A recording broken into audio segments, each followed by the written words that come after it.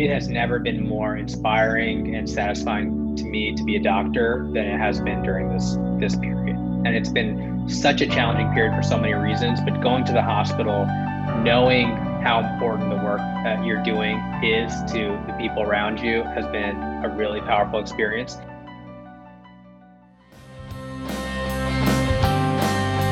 Welcome back to another episode of Who's Saving the Planet. Today we're going to speak with a doctor, Dr. Dhruv Khullar.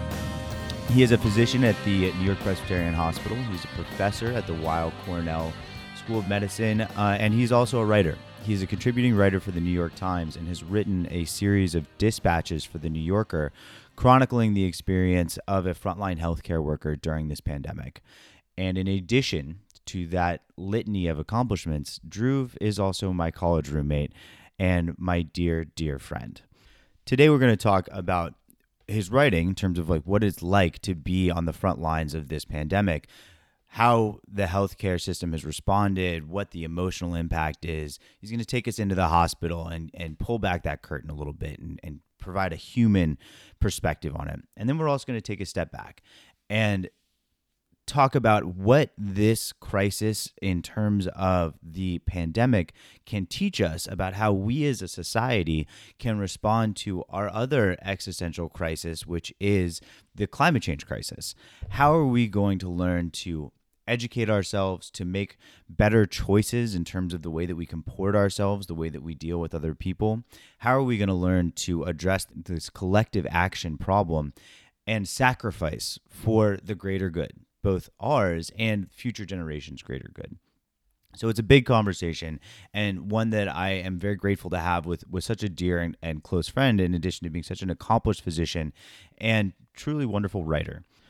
All right, without any further ado, here is my conversation with Dr. Dhruv Khullar. Dr. Khullar, welcome to the Who's Saving the Planet podcast. So thrilled to have you with us today. Thanks for having me on, Lex. So I mentioned this in the intro, but I think we should give a little bit of background. This is a tiny bit of inside baseball, but you and I actually met a little bit before we agreed to come on this podcast. It was our first day of college when we were assigned to be roommates for one another, except I had a smaller room than you did. And so this is how this friendship began. That's right. A little bit before this podcast, meaning about 15 years ago now. Right. Great. And we took different paths, mine being to become a bartender and then go to business school, and yours was evidently to go be a doctor. I'm glad to say, similar, but we ended up in the same spot. We did. I'm really excited to talk to you today for a couple of reasons. The first one is a very personal one, which is when all of this was, and by this, I mean the coronavirus, COVID that we're living through right now, we experienced it in a way that was often, if we're lucky, through a television screen or through news reports, and not in a way where we're on the front lines. But you, being a doctor and working in New York City absolutely were. And you started writing pieces for the New Yorker, documenting and chronicling your time there. And it brought it home for me because I know you. You're one of my best friends in the whole world. We spoke at each other's weddings. And so it personalized it in a way where it wasn't an abstract set of numbers and figures. It was human beings that you know and that you love and you care about living through that. And the first question I have for you is, you're back in New York City now. How are you? How are we? Take us into the hospital. Tell us a little bit about how things look. Yeah, Lex. So, the world is very different now than it was even 6 weeks ago, 8 weeks ago, when we were really in the throes of it in New York City. And part of the goal of the writing that I was doing at that time was really to help people understand what's happening, what happens when we let this virus really get out of control. Because for a lot of people, it is kind of invisible. It is something that may be far off that's happening to other people in other states. And so what I was hoping to do is to take people into the hospital with me, help them see, there are people that are suffering incredibly. They can't breathe. They're being put on ventilators. We're getting to the point where we don't have enough ventilators potentially. And so I really wanted to bring that to people, if only to inspire the types of public health measures that we needed, which was masking, which was social distancing, which was finding ways to, stay far enough apart that we could get this virus under control. And at least in New York, it seems to be working. So, we have drastically declining rates of coronavirus here, at least of now. We're going to start reopening. We'll see what happens. But things are much, much different than they were 6 weeks, 8 weeks ago in New York City, at least. How many patients do you see right now? I remember we talked before, you would say that almost all of the patients that you saw had COVID. Is the situation a little bit different on the ground? Yeah. So, in the month of April, I must have seen hundreds of patients in the hospital, and every single one of my patients had COVID. I didn't see one patient who didn't have coronavirus and was struggling to breathe. That's tremendous. This past week, when I was in the hospital, I had one, maybe two patients that had coronavirus. One of those patients was incidentally found to have, the coronavirus, came in for something else altogether. That's not to say that there aren't still patients with coronavirus, but just to give you a sense of, the exponential kind of reduction in what we're seeing here. And it breaks my heart that now other states, Florida, Arizona, Texas, they're going through some of the same things that we were going through a couple months ago. And I want them to know that with the appropriate measures, things will get better. It's a tough time, but they'll make it through it as we did. So you wrote about the exhaustion and how it can feel isolating to be in that situation when you're separated from people by this immediate physical barrier. You have layers and layers of protective gear. What advice would you have to the doctors and the physicians and the nurses and the emergency workers and everyone who are not at the other side of the curve? They're climbing the hill right now. Yeah. I think the one thing I would say is find ways to stay connected. Find ways to stay connected to your friends, to your family, to your patients. This is a cruel disease in the sense that it creates so much separation. It forces separation, right? So a lot of the doctors, the nurses that I've been working with, they're staying apart from their family. At the very least, they're sleeping in different bedrooms, but many of them stayed at hotels. They didn't see their family for weeks. And then even did you do that? Were you in a hotel? I did. I wasn't in a hotel, but I was not with my partner during the height of the pandemic. We were in separate places, and so a lot of people have had to make that type of sacrifice. And then for the patients, it is one of the scariest things in the world to feel like you can't breathe. And, all these patients are in the hospital. They're struggling to breathe. It's incredibly anxiety provoking. And on top of that, they're not able to see their friends and their family. They're not able to hold even their nurses, their doctors' hands. And so it's tough, but I think the one thing I would say is find creative ways to stay connected, whether that's phone calls, or FaceTimes, or letters, whatever you need to do to feel like you're still connected to the people that you love. This is the time that we need to really do that. Yeah, the stories that you hear about this disease are harrowing, with people not being able to grieve with their loved ones when they know that are dying, with the emotional toll on the doctors who are taking care of these people. And we've done such an uneven job of combating it, which is so tremendously difficult. Yeah. One of the things that's been really tough in the States, you see these graphs of the US versus Europe and other parts of the world where we didn't even really have a decline. It was just that the pandemic moved around the country to different parts. It's bobbing and weaving its way around the country. And I think part of that is a lack of a strong federal response. Coronavirus, like climate change, is not something that happens within states. It goes across states, it goes across countries. And to have this kind of patchwork way that you're addressing a pandemic, we're seeing the results of it now, unfortunately.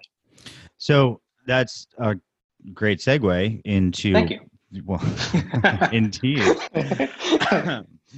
So a lot of the times when we have lengthy conversations about very policy and wonky things, I'm coming at it from a let's save the planet issue, and you're coming at it from I'm a doctor, and so I do doctor things. That's a little bit of inside baseball for everyone listening.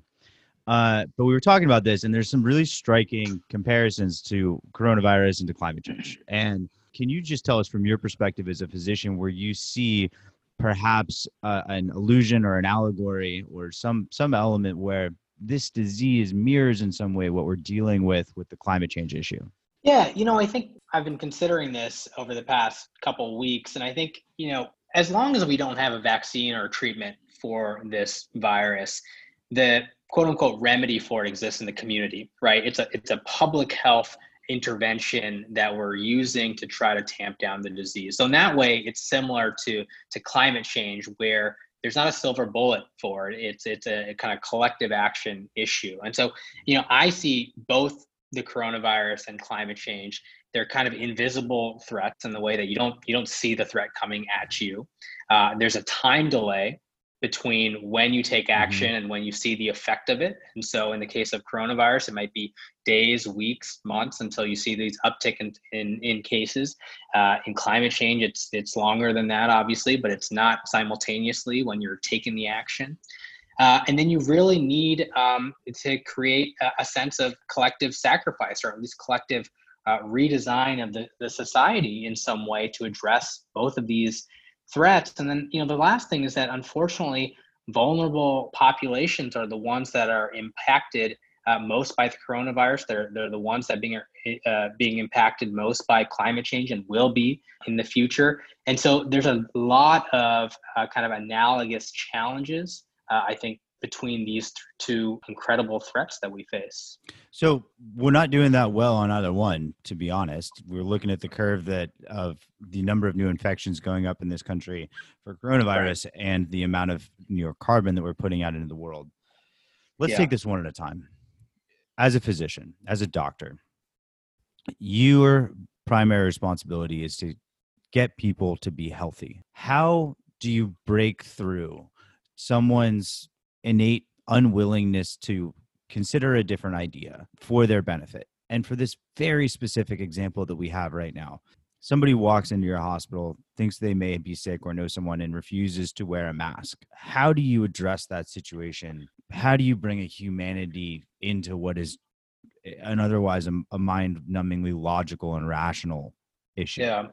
Well, to start with, no one can enter the hospital without a mask, so that person wouldn't get into the hospital. But all right, fair enough. But I think at least in the case of seeing patients, people I think generally want to do the right thing. People want to be healthy. People want to keep their friends and family healthy, and so I think a lot of it is reframing the issue in a way that makes sense to people. And so if people are young and healthy and they feel like the coronavirus isn't going to harm them, talking about how it could affect their friends or their family members or their neighbors, the people that they care about or love, showing them examples perhaps of young people even that do get very sick and do end up on ventilators. So I think part of it is a reframing issue, because I think fundamentally people do want to do what's right for themselves and for the people that they love.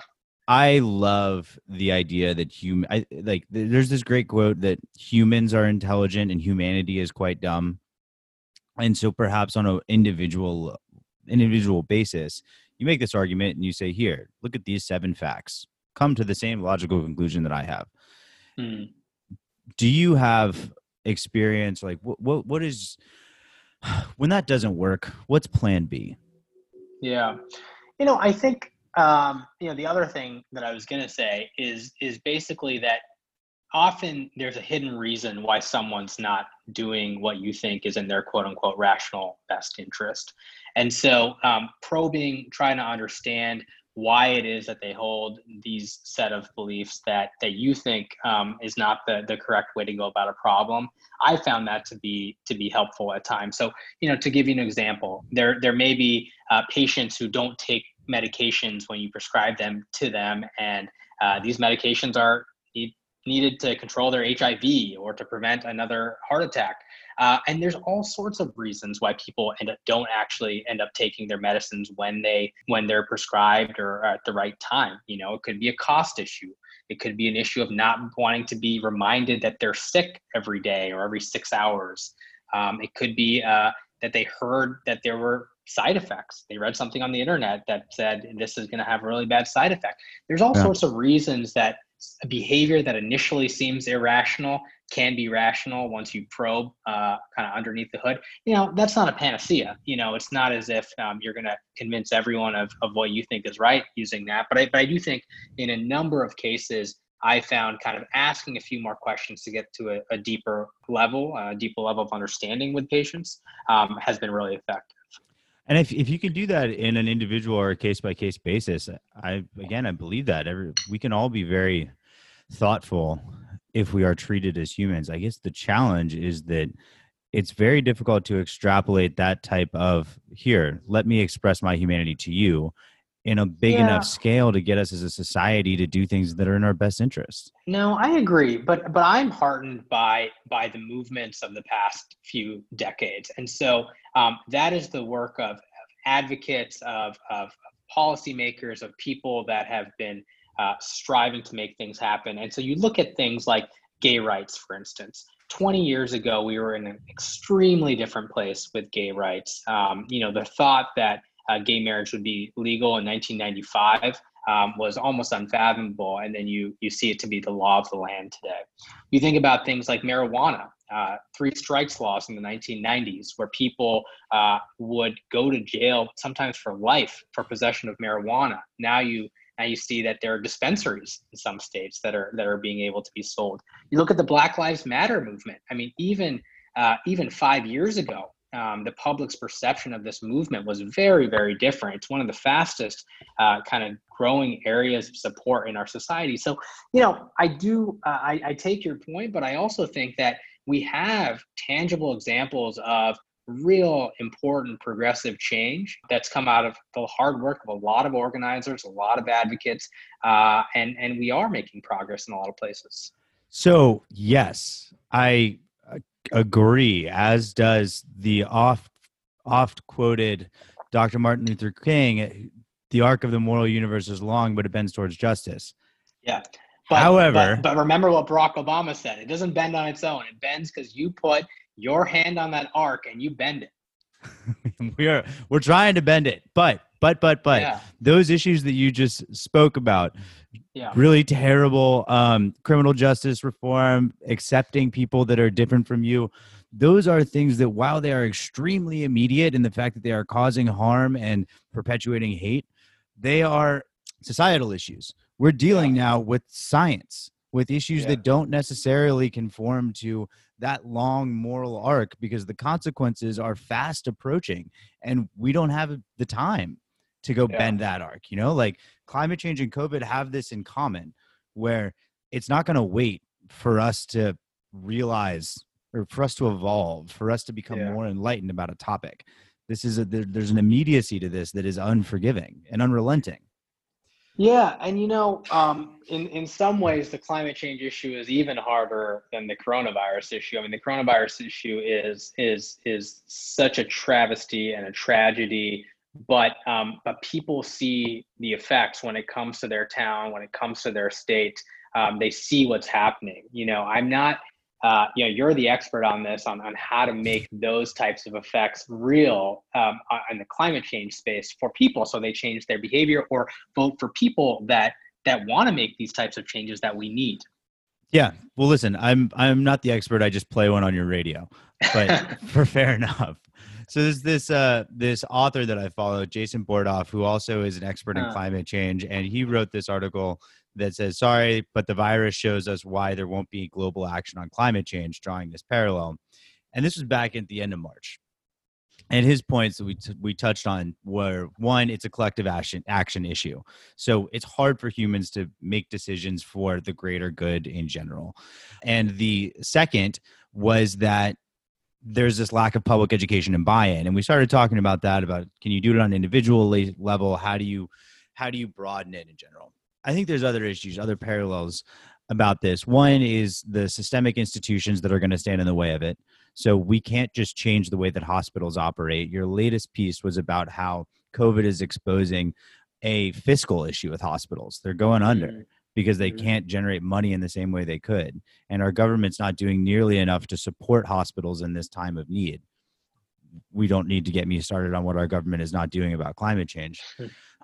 But the other thing that I think these have in common, climate change and COVID, is that it's exposing how unfair the world is, how unjust it is, how the people who are most affected by them are the people, by and large, that have the least means to retaliate against them. Yeah. It's such a good point, and it's so true. And you're right. Both of these industries have incredibly entrenched interests, very powerful lobbies, very large organizations that have a vested interest in the status quo. And so that, no doubt, is a huge challenge. In healthcare, we talk a lot about how do we change the incentives for organizations or the healthcare system.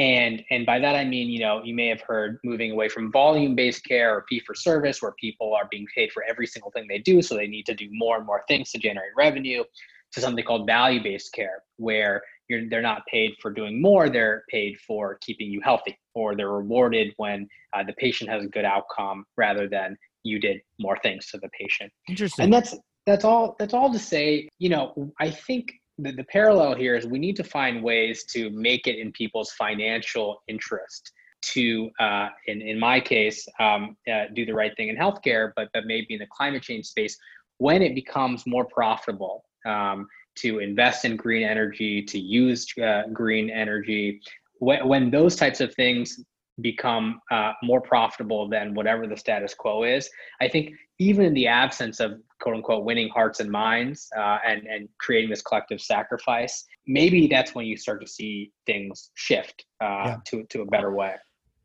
Aligning incentives in a way that we live in a capitalist society, and be that as it may, not having an incentive structure that rewards altruism is inevitably going to lead to self-interest. And so I completely agree. In my opinion, in climate change, it's a carbon tax, and that's very hotly debated. But until it starts costing more for things that are destroying the planet, we're not going to use less of them writ large. And I love the ideas of value-based healthcare a value-based system of payment or rewarding for healthcare. And I think both of them probably have huge issues when it comes to implementation. Like, how do you everyone come to a consensus on, we agree what these things should cost, or this is where the money that we would charge for a tax would go to benefit, or the losers of this system should fail because we're okay with that. Yeah. I mean, getting into the weeds on value-based care, that could be an hour-long conversation in itself, and I don't think would be super interesting to your audience. But it's all to say that there's a lot that needs to be worked out. But at a high level, I think realigning the incentives for people in the economy such that doing the right thing by the climate becomes more economically attractive than continuing to use fossil fuels in the way that we do. I think that's a huge part of it. Now, some of it is kind of quote unquote winning hearts and minds, helping people understand. I think a lot about the movement around like meatless Mondays or eating less meat products that create tremendous amounts of pollution and contribute to global warming. Sure. Yeah, that's a lot of that is, I think, helping people understand the moral implications of it, the the health implications, honestly, and the climate change implications. So some of that has to do with education. The other thing I'm optimistic on is, the younger generations, I think, have grown up in a different environment, right? They're exposed to different ideas. I wonder if you look at the millennial generation and you look at the generation that's coming up after us, what are their views on things like climate change or universal health care as compared to, the baby boomer generation? I venture to guess it's very different, right? It is. The polling would justify that. To bring this back to this corollary, right, one anecdote. My wife, as you well know, is a teacher of young people. And one of the things that she has done with her class is they read a Greta Thunberg speech together as a class. And these are third and fourth graders. And watching these kids react to this incredibly huge idea that the planet is sick, and having them put forth their ideas about how to heal it is at the same time inspiring and terrifying. Might that we come to our senses and not force them to confront with a future that is so much less salvageable than it is right now. So that would be one anecdote. But the second, which is, I think, perhaps a little bit more pessimistic, is that if we're looking at COVID right now, all those millennials that need to be the savior are the ones that are outside, or probably more Gen Zs. Don't confuse us millennials, please. We're the ones that are trying to have a baby and we're freaked out as shit. But all the younger ones are the ones that are outside on the beaches and the bars passing this thing around left and right. Yeah. Yeah. I think, all these issues are, they're not, they're important differences. And I think young people, obviously, they feel more invincible. They feel like they want to be out. I can understand. We were in college together. If this were our freshman year, that would be tough, right? Absolutely. That would have been a really tough period to be away from friends and feel like you're not making those new relationships and so on. So I understand that. I just think that our generation, and certainly, Gen Z, they're growing up in a different social milieu, right? So if you grow up trying to understanding that, you see that gay marriage is something that is all around you, and it's the Right. way that it is, or that the planet is sick and we need to take steps to address it, right? I just think that they're growing up in a different era, and I hope that, at least from a social justice standpoint and an economic justice standpoint, growing up in that type of milieu really matters. Yeah. Yeah. Listen, my other favorite quote that I often banter about on this is something along the lines of, we don't own the land, or we don't own the planet. We're just holding on to it for our children. Something like that. So might that we be good custodians of the present for the future generations to come. I'm also hopeful. So one more question to wrap it up. If that's the big idea of hope, that we who are living through this now will conquer our collective idiocy, and the future generation will be better prepared to lead more empathetic and compassionate and thoughtful lives. Where have you seen that in the hospital or in your doctoring that has been a moment of hope, of just unvarnished, true hope? Yeah. I think often crisis brings out the best in people. And without a doubt, it has never been more inspiring and satisfying to me to be a doctor than it has been during this period. And it's been such a challenging period for so many reasons, but going to the hospital, knowing how important the work you're doing is to the people around you, has been a really powerful experience. The other clinicians in the hospital have come together in a way that I've never experienced before. Doctors of different specialties, of different ranks, nurses, physician assistants, you name it.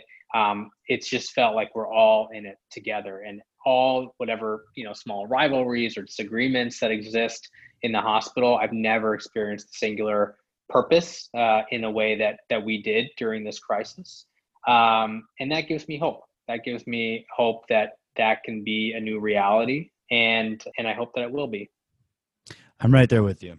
Dr. Kular, Dhruvi, thank you so much for coming on the podcast today. Hey, will you come back on and give us an update if the world changes a little bit, and you could be our resident medical expert? I'd love that, Lex. Thanks so much. We'd really appreciate it. Tell Pia I say hi and send her my love. Will do.